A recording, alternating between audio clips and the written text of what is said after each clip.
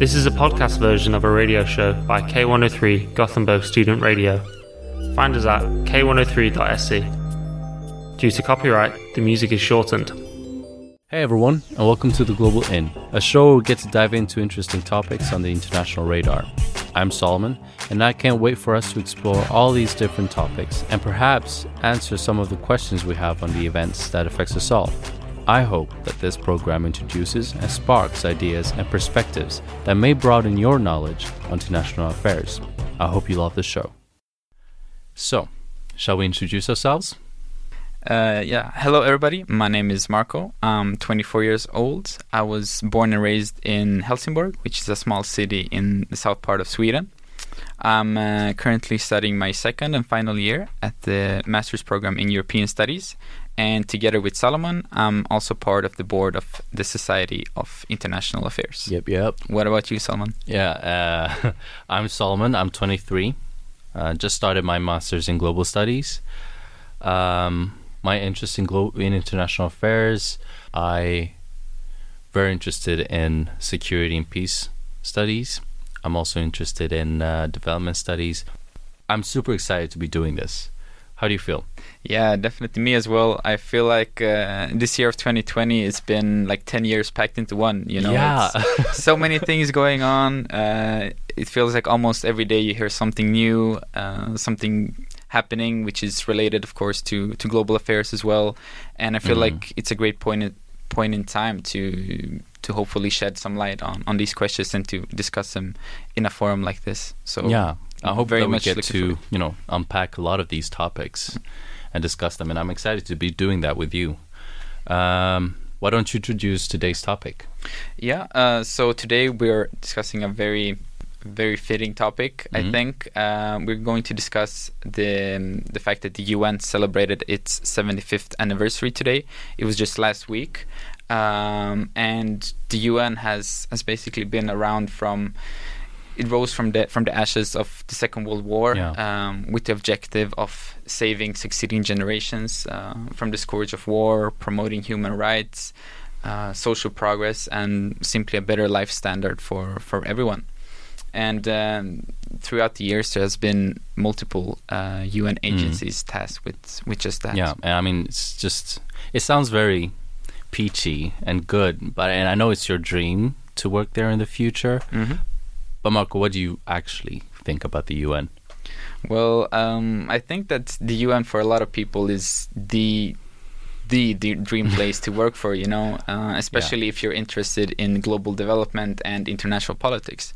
And for me, it has always been the symbol of peace and international cooperation. And just the fact that countries all over the world sit down together and try to solve complex issues has always been very fascinating to me, and how they sort of try to put away their national and own interests to be able to compromise on something together, so to say. And even though this has been the case, the UN has received a lot of critique throughout the years and have in some ways been struggling to carry out its missions in practice. Yeah, and I also feel like many of the challenges that we face today, they require international cooperation for efficient solutions.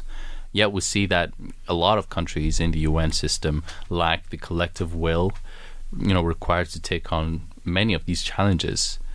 Definitely, and I think that maybe one aspect of that has to do with the perception of what the UN can do, or rather what it can't do, due to the fact that the UN often have been incapable of doing what is necessary and provide the help that it maybe would have wanted to, because of, for example, the veto right in the Security Council. And I don't think we can really forget that the UN is just a collection of countries with national interest. I know you mentioned it earlier, but like the permanent members of the UN Security Council, that is Russia, the UK, China, France, and the US, they've rarely agreed upon a resolution. I mean, vetoing resolutions left and right that may negatively impact their own national interests. Exactly, and there have been numerous conflicts and horrifying events that the UN haven't been able to intervene in because of the point that you just highlighted. For me personally, since I'm from the Balkans, the UN played an important role in the ongoing civil war in former Yugoslavia as a peacekeeping mission both during and after the conflict. And in many ways, the UN failed to uphold what it was there to do, as many civilians unfortunately lost their lives. And I think that this could be one example of a situation where people lost its trust in the UN as a force for good because it was simply hampered to do anything. I mean, yeah, there are multiple examples where the international community has failed to respond in times of crisis. But I feel it's equally important to point out that the UN has been an invaluable body for so many people in distress. I mean, just looking at the success of the WHO, which is an agency of the UN, in their Ebola response in 2014, also rallying countries on the ratification of multiple agreements, including environmental agreements like the COP21, right? And obviously providing food and refuge assistance for tens of millions. Yeah, and in general, as a symbol of hope, I guess, and something good to strive for. I think at the end of the day, it's like Jan Aart Sholte said. The UN was not created in order to bring us to heaven, but in order to save us from hell, right? And doesn't it feel like we're getting to the hell part? I mean, 2020 aside, we have so many crises. I mean, there's an ongoing health crisis, humanitarian crisis, climate crisis, refugee crisis. And all the while, there are increased tensions between global powers and an increased lack of faith in international cooperation. Don't you get overwhelmed? Yeah, like I definitely do. I think like it's almost like you just put any word you want in front and then just put crisis afterwards, and then you could describe, what is going on. This is 2020. Yeah, basically anything could happen. But one thing that I also think that is hell year, if you want to call it like that, of 2020 has shown is that we as a society, we don't just automatically evolve with time. I think it's simply something that we have to continuously work on and put our thoughts and our actions into do. Because I don't think that the development of society and cooperation among us as countries, as people, I don't think it happened by itself. I think we have to commit to it, and hopefully the UN can be a central part of that going forward. Yeah. But I agree. It's like, where do you even start? It's like, where do you even start, and what aspect of it is the most pressing issue that we have to deal with now? These are the kind of thoughts that could inspire a panic attack. But, I don't know, man. We can all agree that the UN, in its 75 years of existence, has struggled and at times failed to address issues pertaining to its mission. But at the same time, I think we can all agree that the world is a better place with it. But considering the crisis, struggling to act cannot be a choice. We need the international community to cooperate. And I believe our guest today, Jan Aart Sholte, will help us, shed some light to some possible arrangement for future global cooperation, right? Definitely. Hi, Jan. Was that a good introduction for you? That was a great introduction. Hi. How about you introduce yourself? Sure. My name is Jan Sholte. I'm older than Marco and Salomon put together. And feeling it at times, especially. I'm not as old as the UN though, so that may be a consolation. I was at the University of Gothenburg in the School of Global Studies until recently. Yeah. I'm now based at the University of Leiden in the Netherlands, coordinating a program on global transformations and governance challenges. So the UN, the United Nations, certainly fits into the governance challenges that face global transformations today. The UN has been for a long time the face of global governance, right? Yeah. What grade do you give it? I mean, it depends on whether I'm on a generous day or not. No, I think you summarized, the two of you summarized things very well. The United Nations was created 75 years ago in 1945 at the close of the Second World War, at the close of a time of great misery, in the hopes of building better things for the long term after the Second World War. And now we're 75 years later, and it's a good moment to think about what has worked well and what hasn't. And I think you gave a nice balanced assessment, saying that in some ways the United Nations has made significant contributions. In other areas, it's fallen short. We can maybe talk about how and why it has fallen short. And then look forward, and also to look at global governance more broadly than the United Nations itself. Since when the United Nations was created in 1945, as you mentioned earlier, it was global governance, and in many people's mind, the United Nations still is synonymous with the whole of international cooperation today. And we might discuss about how that has actually gone further, and where other kinds of global cooperation are occurring, sometimes complementary to the United Nations and sometimes in competition with it.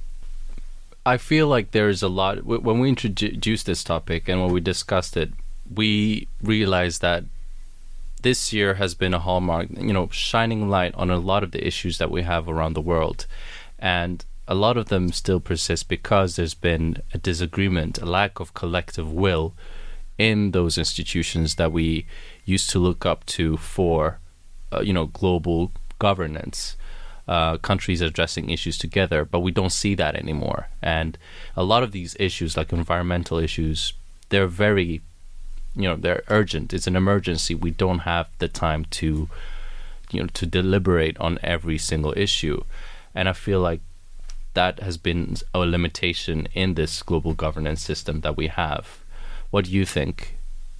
No, I think you're right. The United Nations, which you could in some ways call the United States, but that would give too much away. I don't mean United States as in I don't mean the United States as in the US of A, but the United States as in governments of the world. So the United Nations doesn't bring, if you like, it brings peoples together in the form of their national governments. And that's both a strength and a weakness. It's a strength in that, states as governing actors in the world today have more resources and tend to be regarded as the expected place of governing. And so to have an organization that brings together almost all of the states of the world is an incredible accomplishment and holds enormous potentials. At the same time, as you mentioned, states are constructed around territories, bordered territories, and national populations. So states tend to be geared in the first place towards their place in the world, their location, their territory, and the people that inhabit that territory, or maybe the people who hold the same nationality but are spread in other parts of the world. But in any case, a nation state is not oriented towards the globe and the global interest in the first place. It tends to come at global problems through the perspective of a particular place and a particular people and particular interests that are associated with them. So that can be getting in the way sometimes of fuller cooperation. So the UN, in that sense, is both a promise and a limitation. It brings together the most powerful actors in ruling the world, states, but at the same time, those states are not always geared in the first place towards global cooperation. That tendency is especially pronounced today in 2020, because in recent years, states have often come under control of parties and individuals who are more inward-looking, more nationalist, more protectionist. And one sees that from Trump's USA to Johnson's Britain to India's Modi to Putin's Russia to Duterte's Philippines to Bolsonaro's Brazil, and so on and so forth. So in 2020 in particular, we see even more strains on global cooperation than perhaps we've done in most of the years of the UN's existence. Related to that, I think also that this image of the UN being restrained is something that also is shared among the general public. And what could the UN do to regain this trust? Yeah, no, you're quite right that the United Nations public opinion surveys, the evidence shows that in general publics have decreased their confidence in the United Nations over recent decades. It was reasonably high, never universal, but reasonably high before. But it has declined in recent times and looks quite low in many countries. It varies by country and parts of the world, but in general the confidence has gone down and is less. The reasons for that, I mean, probably vary a lot between countries. So it's difficult to say this is the magic answer to turn it all around. But there are feelings that indeed the United Nations doesn't have enough resources to push things through. There is cynicism around what you have said, that dominant states are using the United Nations for their own interests and or blocking possible progress. So yeah, for various reasons, the confidence is not super high. But considering a lot of the issues that we face that this year has shown us, what are the correct venues? Should we still go to an institution like the UN in hope that they, might be able to address these issues, efficiently? Or are there other venues where we could find solutions? Yeah, I mean, there are limitations that you just have to recognize with the United Nations. The full staff, the core staff, so not including peacekeeping troops and that sort of thing, but the core staff of the United Nations is smaller than the New York Fire Department. So, if you think that the New York Fire Department has its hands full fighting the fires of New York City, imagine what the United Nations has its hands full with the same number of people, but then having to put out the fires all over the planet. Yeah. So, I mean, you can't expect that a really limited staff of this global organization is able by itself to have this enormous impact. Yeah. Likewise, the core budget of the United Nations, believe it or not, is not larger than the budget of the city of Stockholm. And Stockholm is not exactly the biggest city in the world either. So again, there we're talking about the financial resources available to the United Nations. And then a number of governments across the world don't pay their dues even to the United Nations. So the resources available, the United Nations has a lot of pulling power in other ways. Like you say, for many people, it's an inspiration. The United Nations has also had far more impact than its material resources would suggest if you look at the power of ideas that it puts forward. A number of the key ideas that we think about in global politics today, like sustainable development or gender equity, democracy promotion and the like, a lot of these kinds of ideas, human rights, have been hugely promoted by the United Nations over its existence. So yeah, it has those impacts, but when you look at its material capabilities to make an impact, it's just, there's not much there. And there's another problem that you have to get so many governments of the world to agree on things, which can create very slow decision-taking processes.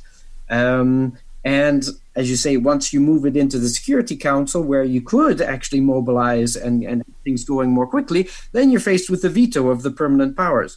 And then those permanent five can very easily block, as they often do.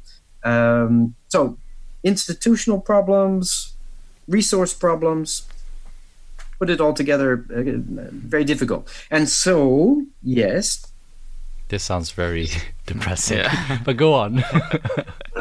Well, again, I think when you look at other areas like the various promotion of ideas and so on and so forth, and if you look at what has been done in conflicts diminution and conflict transformation in a number of settings, the world is not without war, but the world has also been without World War III. So you can it's kind of way it up in different respects.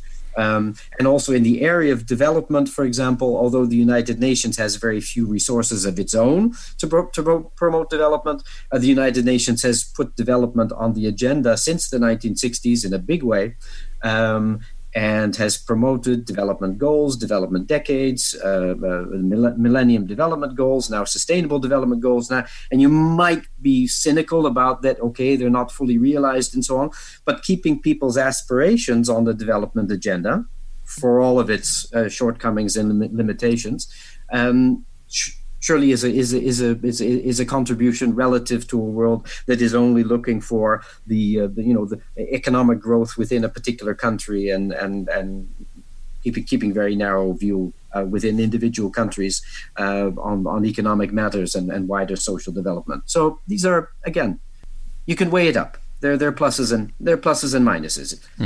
Yeah. I think it's very, very interesting the thing you said about describing the resources that the UN has, and then maybe what type of expectations people or we as a global society have on them. So I was just wondering, do you think it's one way of this could be would it be likely for countries to increase the contributions to the UN and their resources, or is this something that would not be supported by the general public, maybe, or understand what I mean?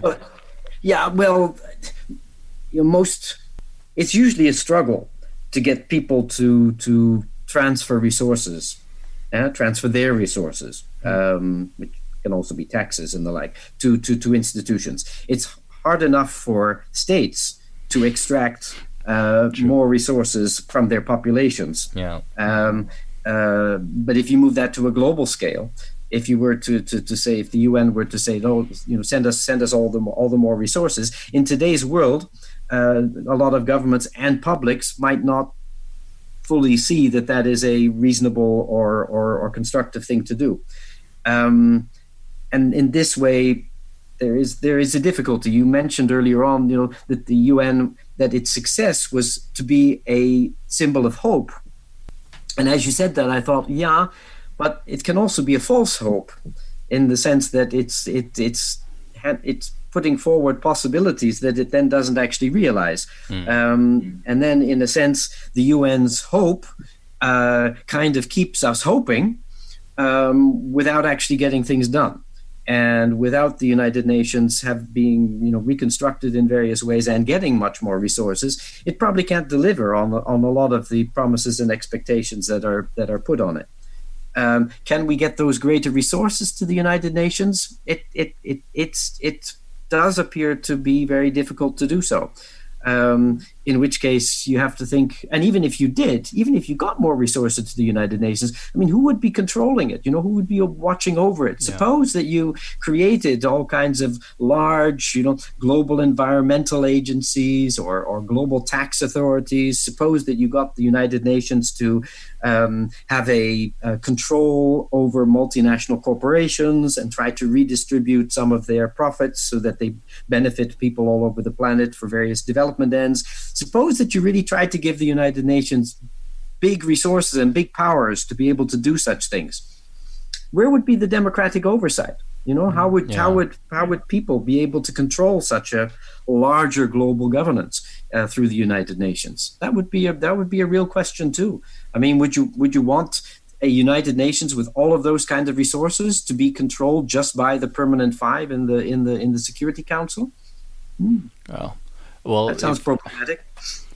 But considering what you just said about getting things done in such an international world, where would you go? What is the proper venue? Is it on a regional level? Like, should we? I guess we have more democratic oversight over institutions such as the EU, or ECOWAS, or other places where there might be regional institutions that are state-based. No, that's a really good point, Salomon. From the 1970s onwards, especially, I would say, people have looked to other venues, looked to other possibilities besides the United Nations to try and get things done as regards global challenges. On the one hand, yes, there's been a big turn to regionalism and regional institutions, not only in Europe but in all parts of the planet. There's been likewise quite a considerable turn to informal groupings of governments. They avoid the formal bureaucracy of the United Nations and its slow official procedures, and instead go to informal collaborations like the Group of 7 or the Group of 20, which was largely set up in the 1970s as a way to get quicker responses to global economic and financial issues, as well as others, when the United Nations system and its specialized agencies were so slow. And a lot of collaborations these days take place informally between environment ministries, between education ministries, between human rights commissions, and so on. And they just bypass the United Nations. They bypass the formal multilateral institutions and just get on with it through informal networks. So there's a lot of global governing that happens that way. And then there's a lot of global governing, especially in the last 3 decades or so, that has expanded, that avoids or keeps on the sideline national governments.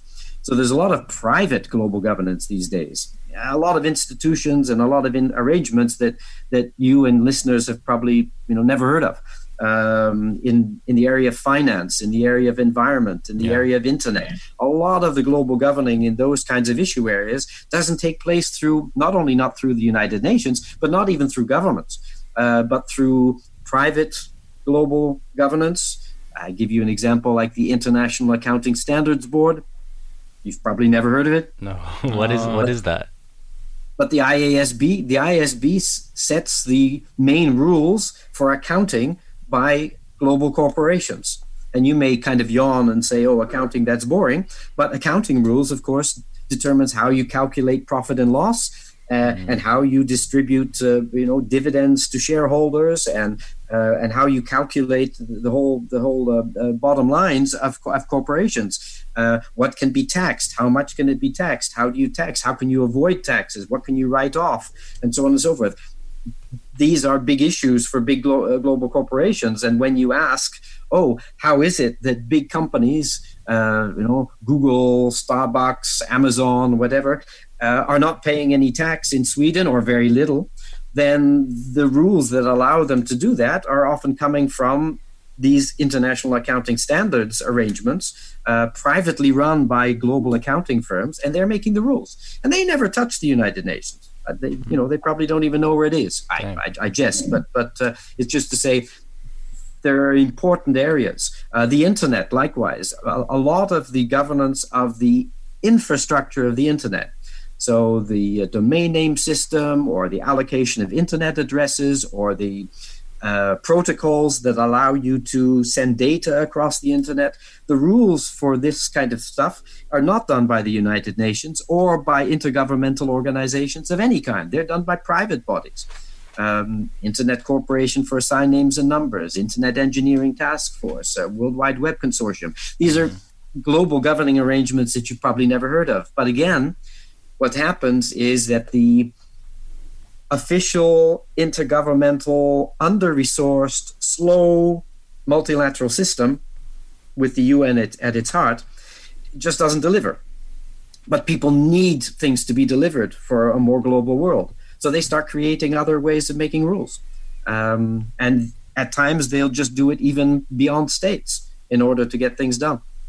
Do you think that this is just the way it has to be, or is this something, could this be addressed how could this be addressed? Well, I mean, in some ways, these new forms of global governing have been very effective. I mean, they can be technically often quite good. Look, we've moved from 100 million people on the internet in 1998 to 4.7 billion, I think it is now. So we've moved from 100 million to 4.7 billion in 2 decades. And these private global governing arrangements of the internet have largely made that possible. So in terms of technical effectiveness, some of these arrangements can get a lot done. multinational corporations have expanded and spread, and these accounting standards and arrangements enable them to do that very effectively indeed. Corporate social responsibility schemes have spread, and so on and so forth. So these arrangements can get the job done, and sometimes can get the job done faster and more fully than the intergovernmental agencies like the United Nations. But I was waiting for that. But you've got to ask, for whom do they get in what ways do they get the job done, and for whom, who benefits and who loses? Because politics is about distribution of resources and who gets voice and who gets the results and how and the transparency also maybe. Transparency, like you say, you haven't even heard of a lot of these things. So when power is not visible, you have to be a bit worried.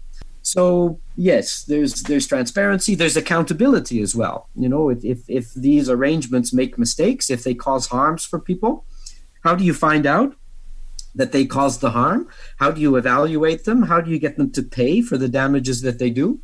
So there's real accountability problems. There's also fairness issues.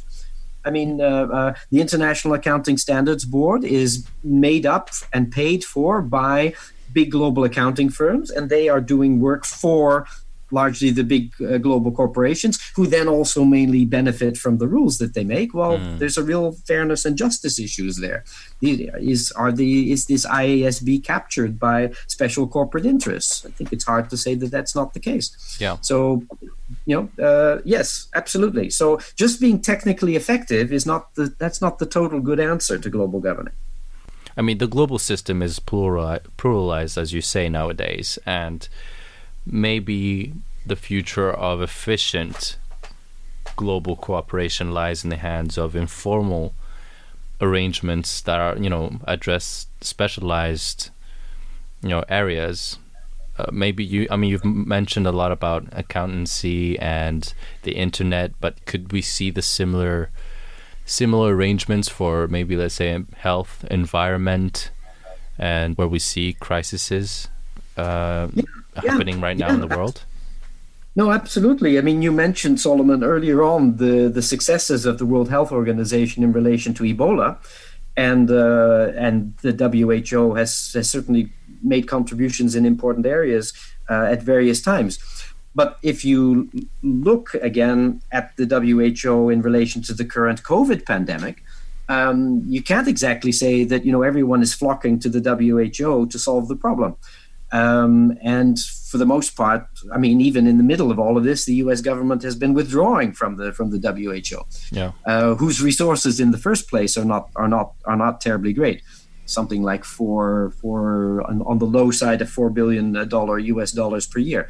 Well, that's not very much money, again, in relation to the size of global health problems. So the WHO has its limits. Next to that, you have been having other bodies like the Global Fund to fight AIDS, tuberculosis, and malaria, or the Global Vaccines Initiative. Also, trans-governmental collaborations amongst centers of disease control. So the WHO is being supplemented, and in some cases even taken over a little bit, by these other kinds of forms of global governing. And maybe indeed there's an argument for saying, let's approach global health problems from a number of angles and a number of institutions simultaneously. And sometimes those different organizations will collaborate with each other. Sometimes they may compete with each other. It's not necessarily always a bad thing if they compete with each other or if they go each their own way. Yeah. Let them try out different solutions. Let them try out different ways of approaching a problem. And maybe that can be, and each different organizations can also speak to different audiences better. Some may be able to work better with the pharmaceutical industry. Some may be able to work better with women's organizations in local communities, and so on. Yeah. So maybe it's a good thing not to throw all your eggs into the WHO basket. And the same thing might be with environment. Climate. I mean, every year we have these COPs, these conferences of the parties from the United Nations Framework Convention on Climate Change. And everyone flocks once a year. Okay, not now because of COVID, but Everyone flocks to these annual jamborees to talk about climate change and climate agreements through this United Nations framework. Again, when you throw all your eggs into the UNFCCC basket, is that good enough?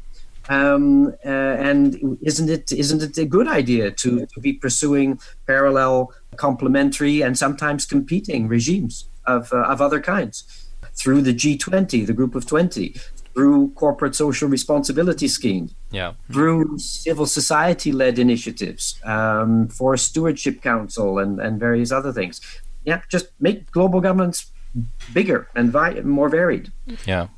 In relation to that, I was thinking that you mentioned the U.S. withdrawing, for example, from the WHO and not having trust in the UN's work, so to say.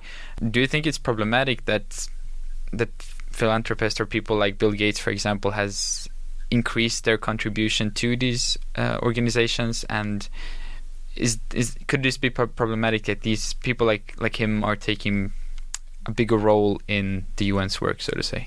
Yeah. I mean, there are two ways of thinking. I mean, there are a number of problems, but two come to mind in particular. One is indeed that such philanthropists, on the one hand, you say, oh, great, they're stepping in, they're bringing the money that states are failing to provide. But at the same time, it's their money. So it comes with their ideas, their priorities, their visions, their values attached. And nobody elected Bill Gates or any of the other philanthropists that are doing this. So on the one hand, you could say, okay, yeah, great that they provide this, but it comes with strings attached. You would much rather have public money that comes through governmental or channels, or through taxation by the regional and global institutions themselves directly to publics. And then then you respond. Then the money is coming from the public, and you respond to the public rather than to the philanthropists. But at the moment, we don't have those arrangements in place. One possible way to do that would be to have global taxation regimes of various kinds, and then the super wealthy of the world would be compelled to pay global taxes rather than to have the choice to give out of the goodness of their heart. So I mean, it's a little bit how you want to look at this.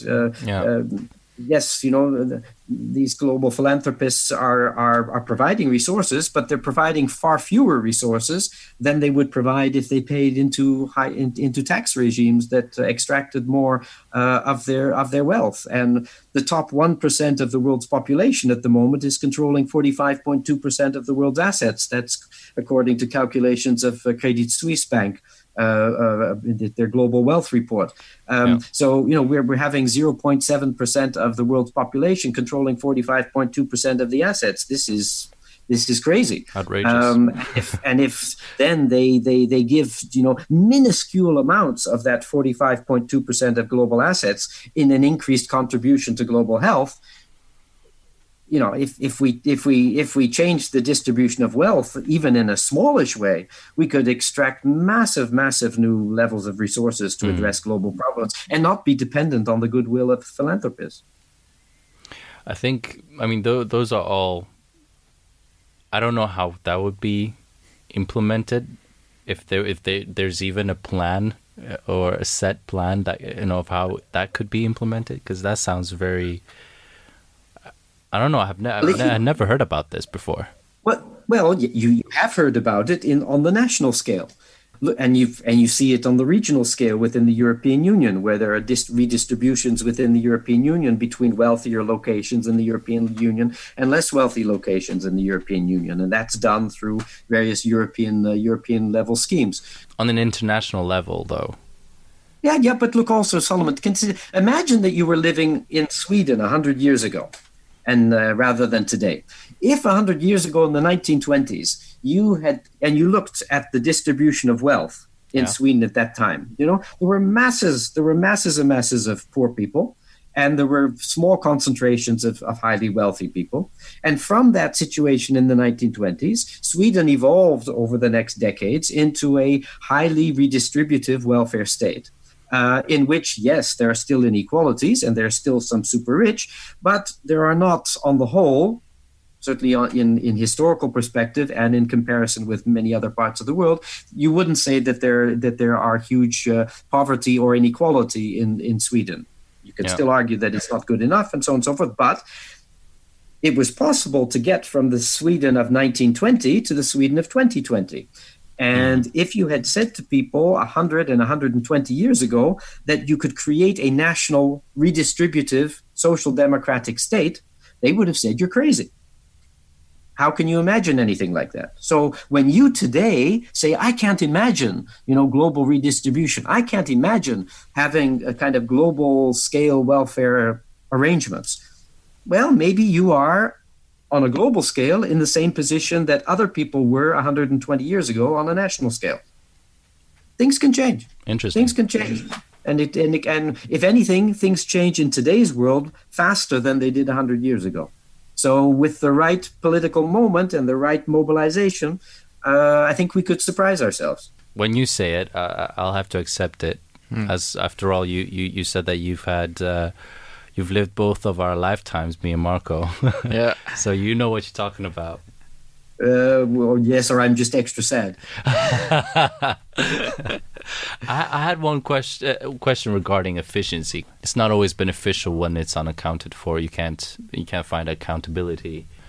But considering a lot of the issues that, again, talking about the challenges that we face today, how do we juggle efficiency and democracy?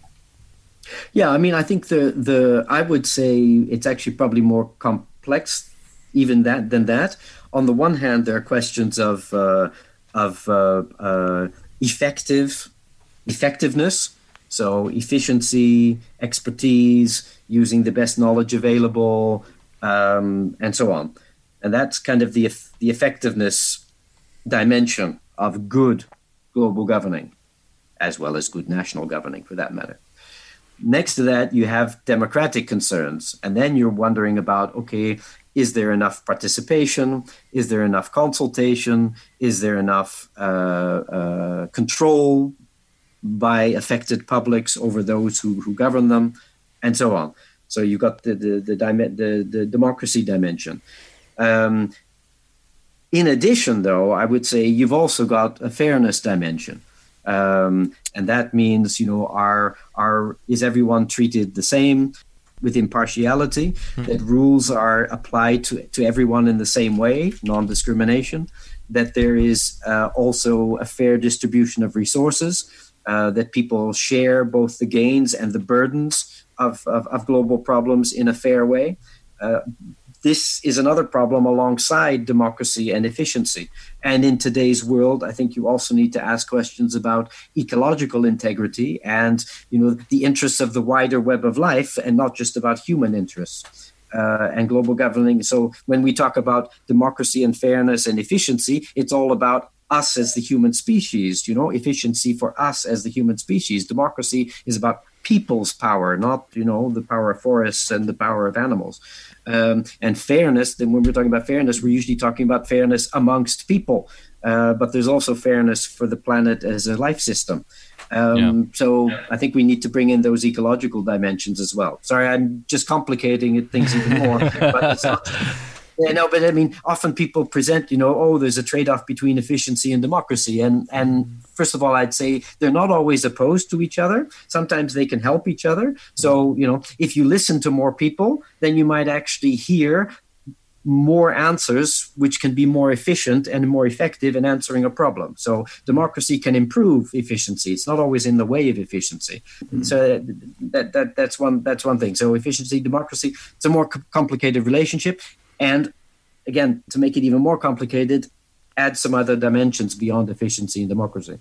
In relation to that, do you think that people around the world, or governments or people in general, is the image of what fairness is, could that differ too much depending on who you ask and where in the world those people live. No, absolutely. I mean, there's a huge problem in coming together in global governance through enormous cultural diversities and differences. Yeah. So, people across the world can have very different ideas about what is fairness, fairness can be related to gender relations, for example. Well, we know that gender relations are regarded hugely differently in different settings across the world. So trying to get everyone together with an agreement on what gender equity means, across the world is quite something. Yeah. Or likewise, if people's ideas about nature and environment and ecology and are hugely different depending on where you are in society. And so trying to get everyone to agree on, what is the good way to treat the environment is very, very hard. Or even democracy. We might think, sitting in Western Europe and in Sweden, that democracy is obvious. Democracy is about having multiple parties that compete in periodic elections to the national legislatures and the like. Democracy is about civil rights, freedom of expression, but that's one way of doing democracy. There are other perspectives on democracy also exist. So trying to get everybody to agree across the world on what is democracy, even efficiency. Well, efficiency in relation to what? Some people may say, efficiency is how much economic growth you can get. But another one might be economic efficiency is how you can increase the membership of the church the fastest. Or whatever. Yeah. So it's tough. It's tough, and you have to think about how do you. It's already difficult enough to put a government together or to rule a country with all of the diversities that you find within a country. Then think about the global scale and all the even larger diversities that you've got there. But considering the point that you raise on fairness, how will how could you imagine addressing the topics that we talked about earlier when the definition of fairness is different around the world? How do you rally a consensus on a global scale on a topic unless you are already in trouble? How do you rally the world considering our varied definition on fairness? Yeah, well... Was that a tough one? No, absolutely it's a tough one. The problems start on agreeing on the nature of the problem. Yeah. So, across different countries and continents, so across geographical places, people have very different views. People also have very different views depending on where in society they are. Yeah, are they older people or younger people? Are they female or male? Are they of color? Are they white? Are they are they heterosexual? Are they of sexual diversities? Are they religious? Are they not? If they're religious, which religion? So within society, you have huge diverse views, and then across the world, you have different huge views. And then sometimes even the languages that people speak. The languages that people speak will also make their minds work in different ways. So it's getting people across the global world to agree what are the global problems and what are their relative priorities is already a huge problem. We might say, it should be obvious that there's a climate crisis. But again, we see that not everybody agrees. Not everybody sees it. Not everybody sees that there are unacceptable global inequalities. Some people are attuned to this. Other people say, inequalities between countries and so on, it's none of anybody's business. So again, health crisis at the moment with the COVID. How much have people been able to agree on what exactly is the crisis and how you should deal with it across the planet? Up to a point, but even there we've got huge disagreements. Yeah. So it's it's already a problem just agreeing what the problems are. And then if you get to the point of agreeing what the problems are, then you get into even bigger difficulties of deciding, how you address those problems. But it has to be done. It does have to be done because unless you're a total constructivist who says everything is in our imagination, we do have a climate crisis. And we are going to go to big demographic changes in the world over the decades to come. Yeah. Certain parts of the world are going to get a lot older, and other parts of the world are going to get a lot younger, and there's going to have to be major migration flows to even all of that out. So whether you like it or not, global migration issues are here to stay. We're going to have to figure out how to deal with it somehow. Yeah, somehow, someplace, someday. Some way. To round up, I think the world is more pluralized, and we've talked about some crazy ideas that I think is pretty crazy right now, but maybe not in the future. Who knows? Tax arrangements on a global scale. We've also discussed the topic on fairness. And I think that is going to be a part where we all have to have a discussion on what is fairness, and whether we do that between ourselves or with our national governments or other venues. I think that will be up to us. The future of global cooperation is difficult.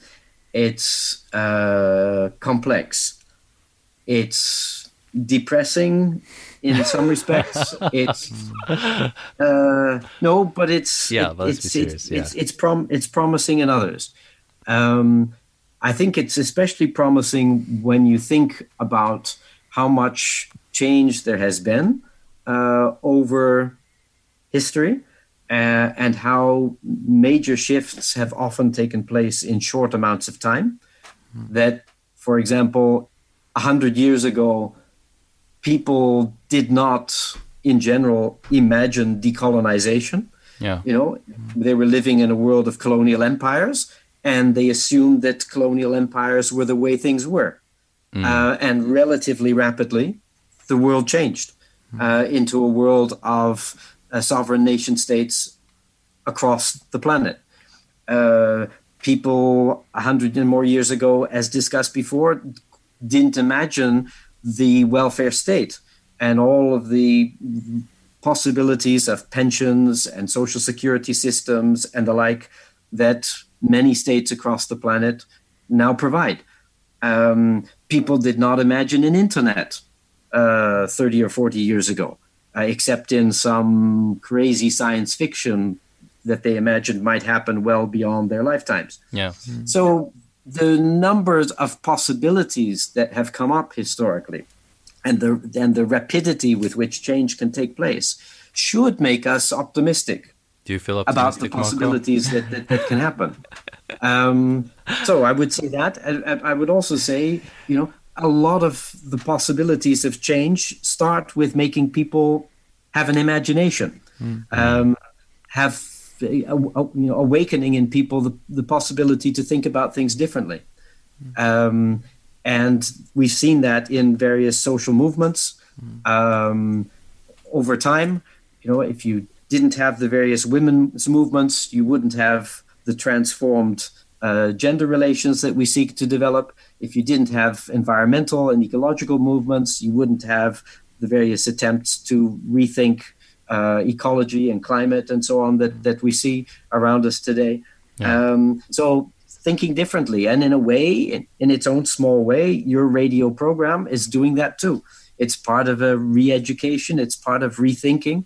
And eventually, maybe, you can imagine rethinking things at school and the way that kids are brought into school when they're 5 and 6 years old, to have more global consciousness, more global orientation, to regard global governance as a normal major part of the way the world is ruled. To think about global redistribution as being as normal as redistribution within a country. Yeah. We can. It can get there, but it does require a lot of sustained effort from a lot of people. Plus, in the end, a bit of luck. when history turns one way or another.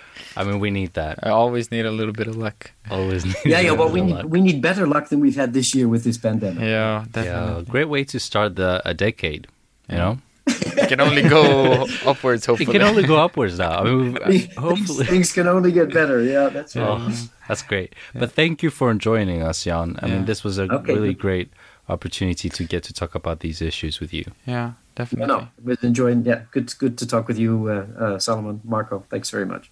Thank you. And for all who are listening, thank you for being part of this journey. It's the first episode for us, right? Yeah. And we have been very nervous. I hope that you guys will get to listen to this show, and I hope that you guys will love the show and leave comment on our Facebook page, where you will get information on what topics we plan to address, and hopefully you can send some questions, stuff that you would like to know. If you guys are interested in international affairs and if you would want to become a member of the organization, you could find all that information on our website or on our social media. And guess what? Membership is for free. Yeah, isn't it? Isn't that great? It's perfect. All right. See you next time. Thank you for having us today. You've just heard a podcast version of a radio show by K103 Gothenburg Student Radio. You'll find all our shows at k103.se. Follow us on Facebook or Instagram. Stay tuned.